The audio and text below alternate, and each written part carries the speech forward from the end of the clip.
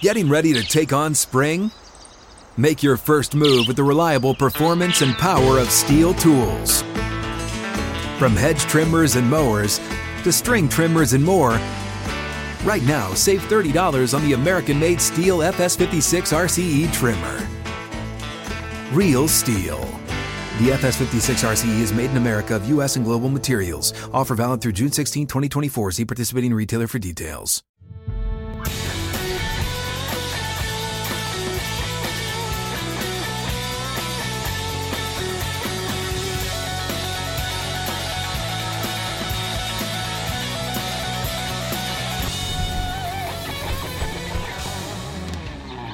Out of the gates, ready to go. Outkick 360 is back. Thursday edition is here from 6th and Peabody, downtown Nashville, Music City, Tennessee, with Yeehaw Beer, Old Smoky Moonshine, Chad Withrow, Paul Koharski, Jonathan Hutton with you. Glad you're with us across the Outkick network. And a big show today, big show tomorrow, and then Outkick the Tailgate, live from 6th and Peabody, Saturday morning here on the network. 8 o'clock Central, 9 o'clock Eastern, ready to go for your college football weekend. We are going to get you set for the full slate of games with Bobby Carpenter. He joins us in about 20 minutes from now. An hour and a half from now, Armando Salguero joins us as NFL Week 7 kicks off tonight. Broncos and Browns. No Baker Mayfield. He may need surgery on the shoulder, the left non-throwing shoulder. Is that going to happen during the season, postseason? Well, we'll get the details later this afternoon. A lot of headlines to hit in between. Gentlemen, good afternoon. Boys, it's feeling an awful lot like 95 in my household right now. The last time, the only time the Atlanta Braves have won a World Series. What a performance by my Braves last night. Or 2020, when it was a 3-1 series lead against these Dodgers. Hutton, let's stick with the positivity right now. Let's not go with that. Hutton's going. Feeling a lot like 95, not like that. And look, I thought, heck, I said it yesterday. When they gave up that 3-run homer to Bellinger on a very improbable pitch to hit a home run, it felt like, okay, the Dodgers are coming back. Braves have a bullpen day. It's 2-2. I didn't know if the Braves were going to win another game in the series at that point. I thought they may very well lose the series 4-2. Now it's the Dodgers on a bullpen game and Max Fried going for the Braves. Now, Hutton, you walked in and said, Braves should win today. They may be able to close this thing out. Dodgers have not hit lefty pitching, really, the back half of the season. How can you not bet them? But especially in this. And then I look at the FanDuel odds, and I see that the Dodgers are minus 146 in this game. Pretty heavy. And I think Vegas knows something. And then, Paul, I get nervous at that point. I get nervous that Vegas knows more than us. You've got a game and a half to not be nervous. And if you get if the Dodgers win, then you still should win the next one. But if you get into the fourth inning of the next one, then the whole thing flips. It does feel different than last year. And the Braves have been the underdog on all three of these games in L.A. Yes. I mean, they're playing the series as an underdog, and plenty of people probably still expect them to blow it. But you're in the driver's seat, and like I said, you got a game and a half here of a wiggle room. Paul, how about my Astros? Well, you don't know what this is like because you're a Yankees fan, and every time the Yankees are on a national broadcast, they're the focal point. Yes. Because they're the New York Yankees. Yes. It's odd on the other side when you're watching Dodgers Braves, and I'm sitting there watching every pitch of that game, and everything is about what the Dodgers aren't doing and not about what the Braves are doing. And I know that people love to complain about this when you're a fan of a team. Oh, you can't just give it up for the Braves. It's got to be about the Dodgers pitching woes, and it's got to be about this mistake and that mistake. It can't be that the Braves are doing well. It's also your history of But failure. I'm watching that game, and even Jeff Francoeur is on the broadcast, who's very good, who's on the Braves broadcast with your favorite, Chip Carey. Oh. And I'm thinking to myself, can't this be a little bit more about the Braves and a little bit less about the Dodgers? I found myself falling into that sort of fan trap of watching a national broadcast. But well, it's it true. Could be. If out of those 11 division titles in a row you'd done more than win one World Series, it could be more about the Braves. Well, that's why it's not more It about has the Braves. nothing to do with the Braves' history because the Braves had a lot of fans at Dodger Stadium last night. They've got fans. No, it's not about the fans. Well, it's about the history of the team. They They are a premier franchise because they're the South's franchise and they've had success. It's not about it's the Dodgers. Right. Dodgers, bigger than the Braves, bigger star power. I get all of that. Bigger historical success also. It's why the Cowboys have the top 4 rated NFL games of the year. I understand all that. It still doesn't make it any less annoying when it's your team playing that team and you're watching the game and your team's having a great game. Is Joe Buck on that series or the other series? Joe Buck is not on this series. He's with Fox. He trends often, and I just pop over to see the trending, and he just gets shredded by everybody for these games are on TBS.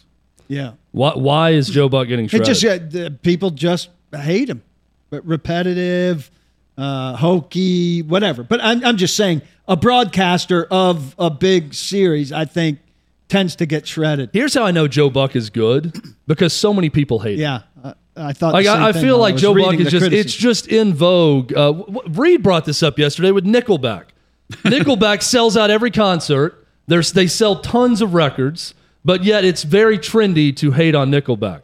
I'm not saying Nickelback is good, but I can say Nickelback is popular. I think Joe Buck is popular. I think Joe Buck is good. I think it's just very trendy to hate Joe Buck for whatever reason. I like the Braves' chances very much now. I want to say the same about the Astros, but I still very much fear that the Red Sox will find a way here to win 2 in a row, in which case I'll be a big Braves fan. I'm pro Red Sox in that series. Screw the Astros for what they've done. I feel like me and Joe Kelly are the only two willing to say that. I ranked the teams for my wife the other day. Dodgers 1, Braves 2, Astros 3, Red Sox 15th. Paul, I think you should just kind of sit out the ALCS because there's no good scenario for you. I mean, it's really either the team winning is a better scenario. It's the team that cheated you. Yep. That willfully cheated your team out of an American League title and a possible World Series versus a team that I don't think has always done things the right way, but at least they didn't cheat your team out of the American League Championship. Them above all else. And one of those teams won the World Series. I love the Astros compared to the Red Sox. I mean, you have to be. You know how much I hate the Astros. You have to. I know you're a Dodgers guy right now, but if the Braves win the series, you have to be a Braves guy in the World Series. I will be. Good. Either way. Which I'm hate. I'm glad we agree. We agree on one thing. It's a C on October of misery. So this was almost my primary complaint yesterday. Paul, why do you feel compelled to find a team to cheer for when your team's gone? Like, if the Cubs are out, I don't care who else wins. I'm not going to find someone else to cheer for. Well, I'm just not to make it looking for entertaining. somebody to cheer for, but I need my teams to lose. And in order for those teams I need the teams I hate to lose. So in order for them to lose, I have to root for somebody to beat them. You find happiness in hatred more than you find joy in loving something. I've said this before. This is. Have you met me? Less than ever before, though, Reed. Less than ever before. Did you meet him 12 years ago? Yes. Yeah. Well, particularly with the Red Sox. Particularly with the Red Sox. The softening took hold, but this is one area, I guess, where the softening didn't take hold, is your love of hating the other team and rooting against them. But, Paul, this is the most collegiate thing that you do. This is a very college football thing where it's almost as much fun to hate on the rival or the coach of the team that you hate on a Saturday as much as it is to root for your team. Did the Yankees-Red Sox rivalry exist before half the teams in the SEC were in the SEC? Well, the SEC's been around they probably did. I'm not saying they invented rivalries, but I'm saying if you rank the sports where schadenfreude exists, college football is right near the top. College sports especially. Hud and I had this conversation over the weekend. I can't think of another sport where you get pure joy. Ask a Vandy fan about anything that happens bad with Tennessee. They get no joy from their team. All of their joy takes place when Tennessee loses. And now you're falling into that with your team out of the playoffs. I don't get joy from it. I get relief from it. It pains me if they are highly successful. So I'm relieved when they are not highly successful. Well, they trail 3-2 now, so. Yeah. But they have a lot of grand slams in them, Hutton. A lot of grand slams. I just always want to think about the a other team. two if I'm having to bet grand slams. I know they've had 2 back-to-back games to do it, but give me the Astros in that game. They're down 3-2 to the Red Sox. Let us pray. Amen. All about it. It's for me, I don't know if you guys are the same way. I'm sure a lot of fans are this way. I always like to think about a team that has it worse than mine. No matter how bad it is for my team, I always want to then focus on, well, at least we're not X team. See, at least we don't have this losing streak. At least we don't have this going on. At least we didn't lose that game. Because whatever happens on a weekend with a football game, you hope you're not the worst of it. See, right? Sometimes you'll be the worst of it. But you always hope it's, well, at least it's not this, because this team lost this game. We are from complete opposite ends, because nobody had it better than the Yankees for much of my Yankee rooting. So thinking of somebody who had it worse than me that was everybody. Well, you say this, yet you're all invested on the Red Sox losing in this series while your team sits at home. Right. Well, because they finally have gotten in position where they're better. But for the bulk of my life, there were very few teams that were better than the Yankees. So that's all I was worried about, was anybody that was better. They closed the gap now, Hutton. According to Aaron Boone, they've all closed the gap. But say you sound like Aaron Boone right now. My life. Yeah, you do. You sound this Paul Boone over here. You crushed Aaron Boone for making that statement. What do you mean they caught up? You've got to catch the Rays now. You've got to catch the Red Sox. Stop talking about that. I agree with all that. But for a good stretch of my rooting life, and for all the championships that they've won and stuff, well, that's what I wasn't worrying about. That's what Aaron Boone's been pointing to. I wasn't worrying about that. I was always looking behind. If there were teams ahead of me, those were the teams I was worrying about. I wasn't worrying about the teams that had it worse and taking relief in that. With Paul's new stance, I'd only like to talk about 90s Tennessee football from here on out. The bulk of my childhood, Tennessee was great. We were beating Alabama every year at a long winning streak. Let's go talk about that. Let's not talk about, should I make a statement about, everybody else just caught up with Tennessee right now. These last 20 years, they really caught up with the Vols. We got to take our spot back. Let's just focus on the good times. Well, if your team's generally regarded as the standard bearer, you're not generally thinking of, historically the standard bearer, you're not generally thinking of, the teams that have it, at least so-and-so has it worse. It's a different kind of mentality. Miami and Houston both have it really bad right now in the NFL, but they're about to make a trade, according to John McClain. Who's and the third team? Multiple other outlets now jumping on saying that a deal's going to get done for Deshaun Watson. But yeah, that's the added detail, is there's a third team in line to acquire Tua Tagovailoa. And who wants Tua Tagovailoa? What it may mean for the trade to get done. Someone's got to want him. Why? Because they want to move him in order to get a pick that Houston would covet, that Miami would need to send to Houston for the trade for Watson. I understand that, but why does somebody want Tua based on what he's shown so far? Because, Mike Glennon is starting games in the NFL right now. Case Keenum is starting games. But he's not going to bring... It's a quarterback depth competition scenario. You're not saying he's the franchise quarterback, but if you gave me the option of some of these guys, heck, if you gave me Davis Mills versus Tua Tagovailoa, I'd probably take Tua Tagovailoa, even though the Texans don't want him. Well, he's not going to bring even back, with that strong neck. He's not going to bring back a lot of value that's going to help stir the trade. That's why I'm so fascinated to see what it is that helps get this trade stirred. Because he's not bringing a lot in exchange unless somebody else is going with him from Miami. What's he bringing in his piece of the three-way trade? Coming up, we will discuss that in detail with Armando Salguero down in Miami, South Beach. He'll give us the details on the possible trade for Deshaun Watson from the Dolphins. That's at 3:20 Central. We will also talk college football headlines. Bobby Carpenter from Outkick.com, he joins us next as we go through the top games of Week 8 across college football. All of that and more straight ahead on Outkick 360. Aurora NutriScience, our trusted partner that keeps us mentally sharp and healthy with their supplements. Aurora delivers your supplements where you need them the most, your body.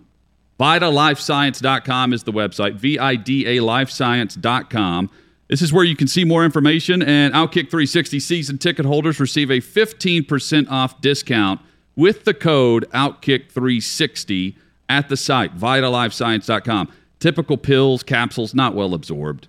Only absorbed in small, very small amounts, really. But here's Aurora, unique, cutting-edge, nutritional, and absorbable supplements encapsulated in liposomes that ensure greater absorption in the body's bloodstream. I use vitamin D3, vitamin C, glutathione every day. Easy grab-and-go packets from Aurora. You can use those in the morning, take them with you all day. Aurora supplements absorbed in the bloodstream through the GI tract. It ensures they're not wasted like a capsule or pill that you get over the counter. VitaLifeScience.com for more info. 15% off with the code OutKick360. That's VIDA, VitaLifeScience.com.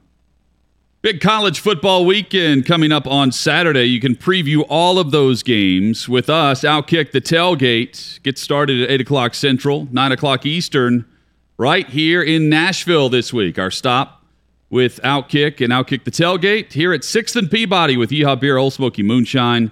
You can follow us on Twitter for more details on that. Outkick360 is where to find us. You can find Bobby Carpenter on Twitter at bcarp3 and his work through the Outkick YouTube channel and at Outkick.com. He joins us weekly to preview the college football weekend. Bobby, hope you're doing well, man. I'm doing great, man. Getting finally the midway point here. Things are kind of icing up. You're getting coaches, taking L's and sitting down, getting guys hit with spitters being thrown from the stands. I mean, college football season's in full force. Bobby, I want to start by apologizing on behalf of the show because we have not been addressing you properly throughout this time. We should have been saying Professor Bobby Carpenter joins us. You teach a class at Ohio State? I learned this info and I had no idea. Yeah, I teach a finance class over at Ohio State. It's a private equity class.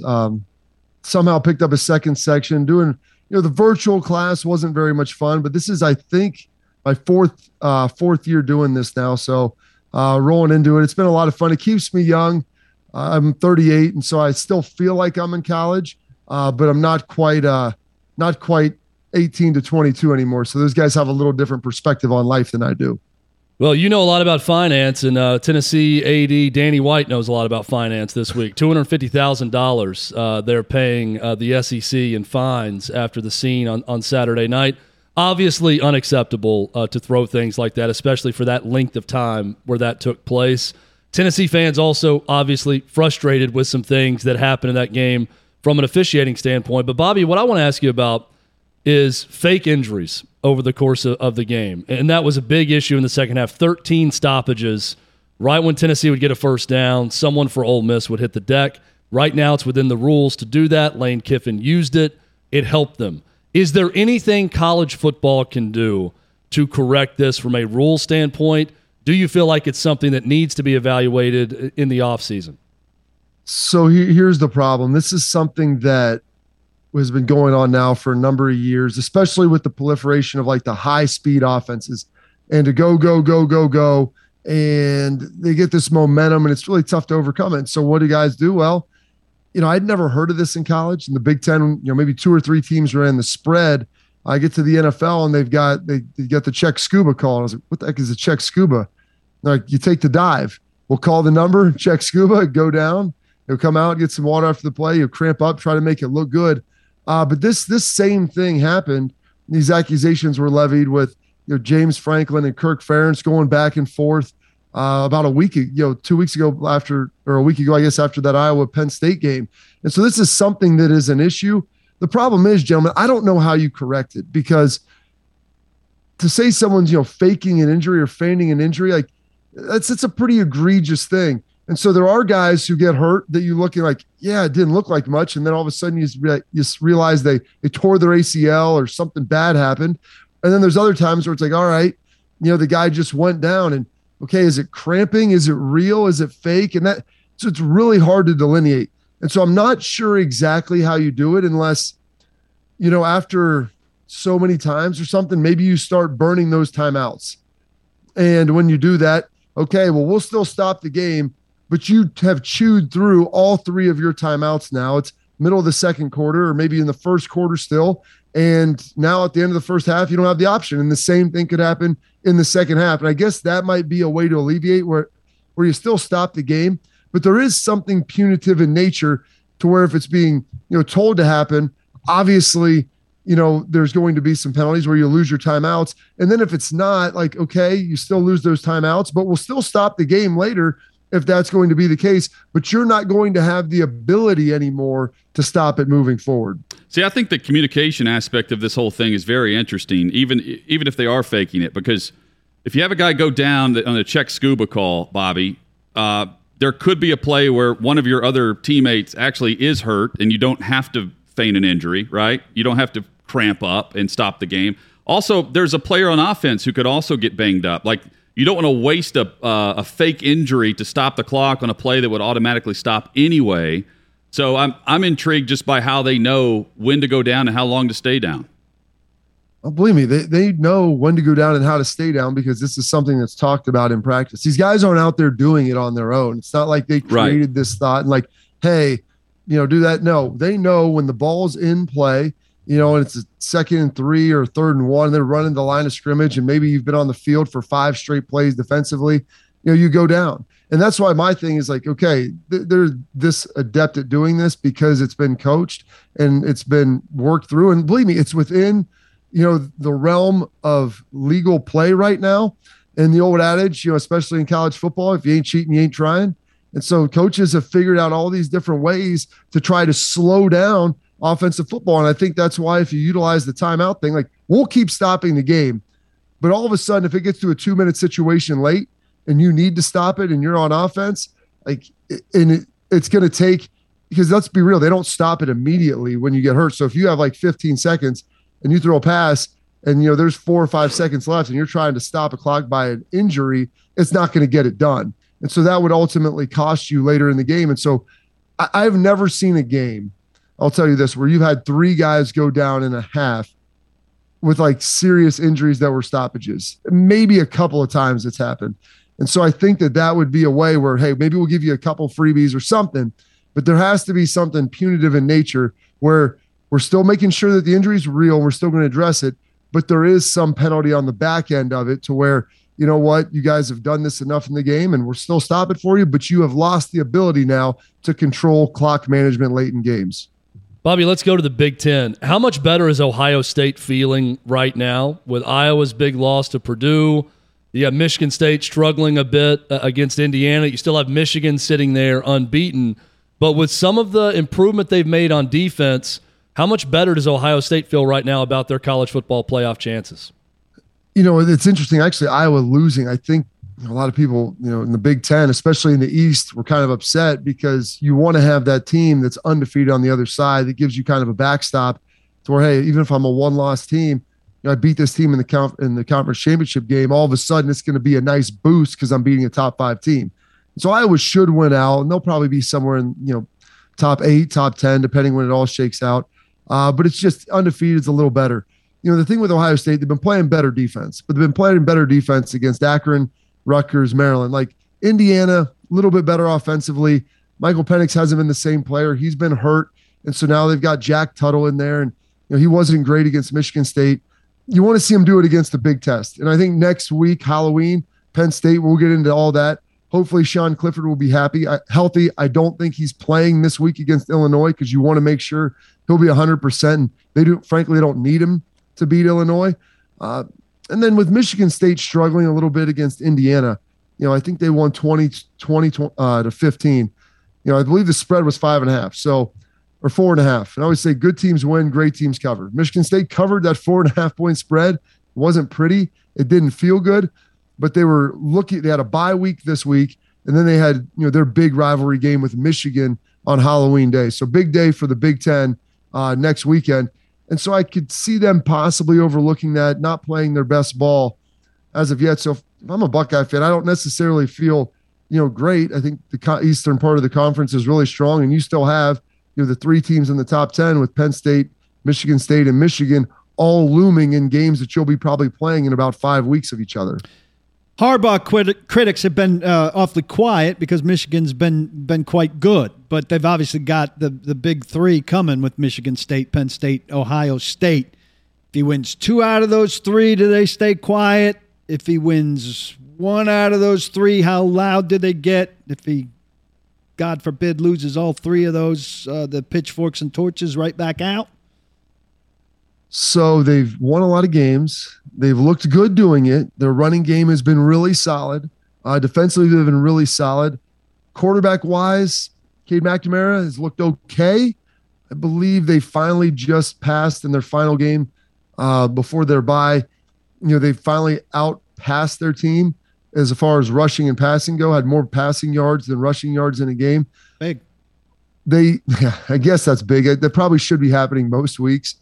But we're able to get that done. Throw a flea flicker in there. You got 55 yards on that. But, that aside, it's winning the right games. I think beating Penn State, that's nice.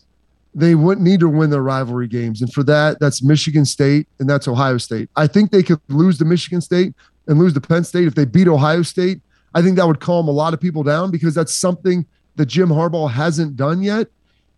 If they beat Michigan State and Penn State, I think that suffices. They lose to Ohio State and people say, okay, you went 11-1 and that's pretty good. Made a lot of progress. They lose all three, people are going to be furious.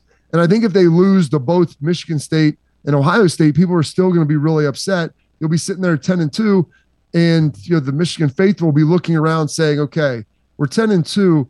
We haven't beaten Ohio State yet with Jim Harbaugh. We've been in this thing for almost a decade. And now we're back losing to Michigan State again. And they've got Mel Tucker and, he's going to be recruiting well. They turned it around in a year when I think their over-under for Michigan State was to win 3.5 games this year. And all of a sudden now they're undefeated. They're looking good. And, maybe they're a one-loss team at the end of the season. And so with that, that's another big piece of it. And they're probably thinking, hopefully, Mel Tucker goes to LSU. I mean, that would be our next best thing. So I think if he loses both of those games, it could be pretty hot for him at the end of the season, regardless if they have 10 wins or not. Is there a bigger surprise in college football other than Michigan State and what Mel Tucker has done through this start and how they're winning games with a Heisman Trophy candidate in the backfield and the dominance they've had in the run game, but also the fact that they're pulling out these close matchups? Those close games are games historically like that Michigan State has seemed to lose. Like that Indiana game, that's one where it's like, all right, they've done what they've needed to do. They've got a bye week. They've got Michigan on the horizon. And that's one time where like they kind of just throw out a turd and lose that game. And they were able to get it done. Peyton Thorne has been really good for them at quarterback. Kenneth Walker, they pulled out of the transfer portal from Wake Forest, and they have two really good receivers in Reed and Naylor. And so they have all the ingredients on offense to be able to score the football. Indiana slowed them down. They had some issues moving the football on the road, and we'll see if those things continue. I'm not willing to scrap it all just yet. Defensively, they've been good, but they haven't been great. So they've got to make sure that they do a better job probably on third downs. They've gotten off the field when they needed to, and they've been pretty good in the red zone. But for my money, like Mel Tucker has got to be the coach of the year at this point based upon what he inherited. And I expected, like, if they were to win 7 or 8 games, I was going to put that in the huge win column for Michigan State. And they're basically there at this point. If they can find a way to pick off 1 or 2 of the big 3 remaining in Ohio State, Penn State, and Michigan, I mean, I don't know how you wouldn't give it to them and making them, basically a 10-win football team when they were expected to win 3 games. Bobby, Michigan State, a good example of an unbeaten in the Power 5 that's under-discussed, but I think that we're talking more about them than 2 other Power 5 teams that are still unbeaten at this point. I want to start with Oklahoma State. Impressive win, impressive statement over Texas this weekend. They are a 7-point underdog this week. Undefeated Oklahoma State Cowboys at Iowa State. That game is on Fox at 3:30 this Saturday. What do you think of Oklahoma State and what they've been able to do, surprisingly, on defense for a Mike Gundy team? Yeah, when you think about Oklahoma State football, you're not thinking about tough, slug it out, defensive stops. Usually thinking about a pretty good quarterback, fringe NFL quarterback, and some elite receivers on the outside. They're going to try to score 55 a game, and they may give up 52 in the process, give up 49 points in the process. They've changed a lot. They get their big win, beat Texas. Everything's all well in the world. They're undefeated. They're 6.5, 7-point underdogs to Iowa State, which is crazy because Iowa State's unranked, which I think is probably a little inaccurate. They lost to Iowa to start the season. And they lose a real tight one to Baylor. But outside of that, they've been playing pretty darn good football. Brock Purdy's righted the ship. Breece Hall has looked a lot better running the football, and Matt Campbell has seemed to turn that thing around. I mean, it seems like almost a matter of time before Oklahoma State loses. I thought they had a pretty good chance of beating Texas, but now having to go to Iowa State, I believe it's in Ames, and with how well they're playing, I think Iowa State's looking at this as a chance to get back into that Big 12 race. If you look, they still have 1 conference loss. They beat Okie State. They basically control their destiny with them playing Oklahoma here later in the year. So they're going to have an opportunity to work their way back in it. And I think they're playing much better football than they were to start the season. So, Bobby, I'm going to chalk this one up as the strangest big game of a college football weekend on October 23rd. Undefeated Wake Forest on the road in West Point to take on Army. Wake Forest only a 3-point favorite in this game. Wake is another team that no one is talking about being undefeated right now for a number of reasons. Dave Clawson's done an amazing job with that program and this team. What do you think about Wake, though, on the road against an Army attack that obviously is difficult to prepare for? Very difficult to prepare for. They gave, Wisconsin, all they could handle last week. I mean, that game was over in about an hour and 40 minutes. Everybody's running the football. No one likes playing the service academies, and it's great. The way they play, how disciplined they are, how functional they are, and they've done a much better job at recruiting at Army lately. And you basically have to prepare for this game like it's its own isolated season. And so there's nothing that carries over leading in from prior games. There's nothing you can take from this game and take it anywhere else. And so, this is probably going to be the toughest game yet that Wake has faced. It's going to be a ball control game. It's going to be a short football game. And that's a great recipe for an upset. It's going to be up at Army. This is going to be probably the biggest game they've had there, in a number of years. I like Wake. They're a nice story. I don't think they're all that talented. And this game just screams upset. If a 3-point dog is really that big of an upset, that's what it screams to me, because when you play Army, you probably get 3 or 4 less possessions than you would in a typical game. And so you have to be ultra efficient. And all of a sudden, if you get behind, and you miss some of those scoring opportunities, the walls start closing in on you because Army puts together a drive. That drive might take 8 to 10 minutes. And then all of a sudden you start pressing and things can kind of spiral on you. And so I like this game to be Wake's probably first loss. I like the way the Black Knights play. They're really, really good. They don't have some of those high-end athletes, but this isn't a game that's going to feature those high-end athletes on the other side at Wake Forest either.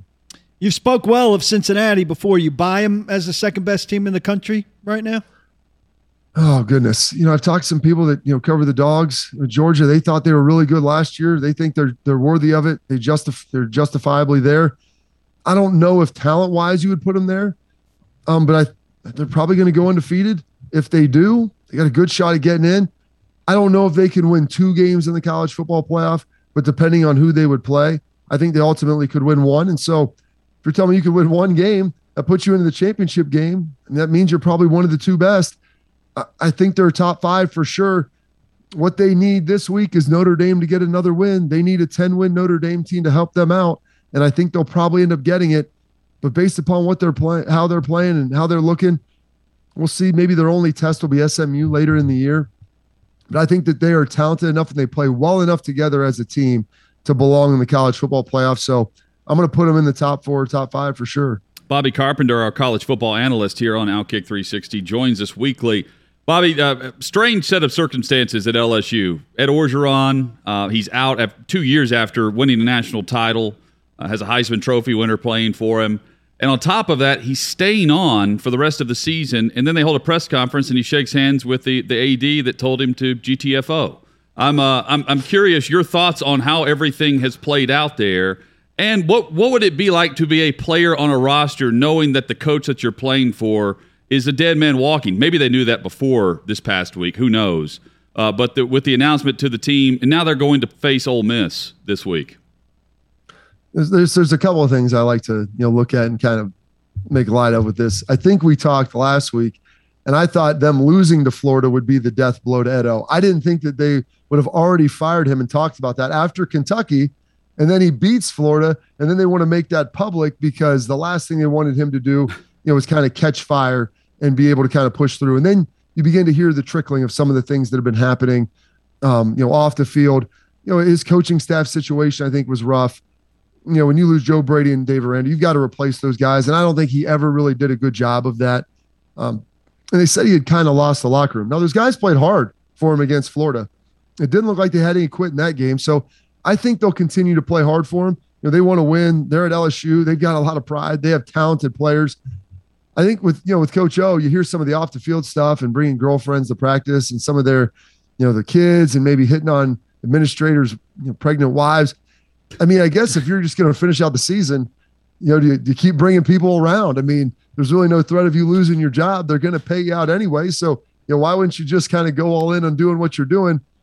I think he probably also breathes a sigh of relief to where he's probably going to be more pleasant being around his players because there isn't that pressure of losing your job anymore. It's already been decided. Let's just go out there and win. And I think he'll look at this. If he loves LSU as much as he says, which I believe him when he says that, he's going to make sure they finish strong and that he goes out, and his players, can kind of pat him on the back and say, hey, we all did this together, even though, it didn't work out in the end. So I think his guys will play hard for him. And I think you might see a different and more relaxed Ed Orgeron here over the final, 5, 6, 7 weeks of the season. What's the game you can't wait to watch on Saturday? Oh, the game I can't wait to watch. It just depends on kind of what you're looking for. Do Clemson and Pitt? I mean, I'm excited. I'm curious to see, if Clemson loses this game, they're basically out of the ACC championship race. It's one thing to not be in the college football playoff. It's another thing to be hovering around 500 in your conference, losing to Pitt. They're underdogs. It's in Pittsburgh. It's not going to be, a fast track. I know Narduzzi's going to have those guys fired up to play well. Maybe that. And then I'm kind of looking a little bit, at USC and Notre Dame as well, because I want to see how well Notre Dame's going to do, because I've been on this Cincy bandwagon all year and been on the train. But, part of that train is Notre Dame at the caboose, like helping to push this thing forward. So they need to make sure that they ultimately get a win. And then maybe a little bit Maryland, Minnesota. I think Minnesota could be a dark horse to potentially win the West. They've been playing much better since they lost to Ohio State and been slowly gaining some momentum outside of the Albatross Bowling Green loss, which is inexplicable. They've been playing some pretty good football. So those are kind of 3 games that are maybe even guilty pleasures that I'll be watching to just kind of see the outcome. You can follow Bobby on Twitter at bcarp3. Read his work and analysis on those games and more at Outkick.com. Bobby, thanks as always. We always look forward to this. We'll catch up next week. Absolutely. One day, gentlemen, I'll be joining you guys down there in Nashville, and that'll be a good time. Can't wait. Some moonshine ready for you here at 6th and Peabody, man. Well, cheers. Yes, sir. Bobby Carpenter with us weekly here on the show. Coming up, we take a look at the upcoming week in the NFL. That is just ahead. We will start, though, with Thursday Night Football. Browns. Who's playing in this game? Keenum. Who's playing in this game? I mean, not just Case Keenum, but the rest of this offense. We'll take a look at their depth chart as they take on the Broncos, who are also banged up, but at least they have their starting quarterback, or at least that's the report. That and more next on Outkick 360.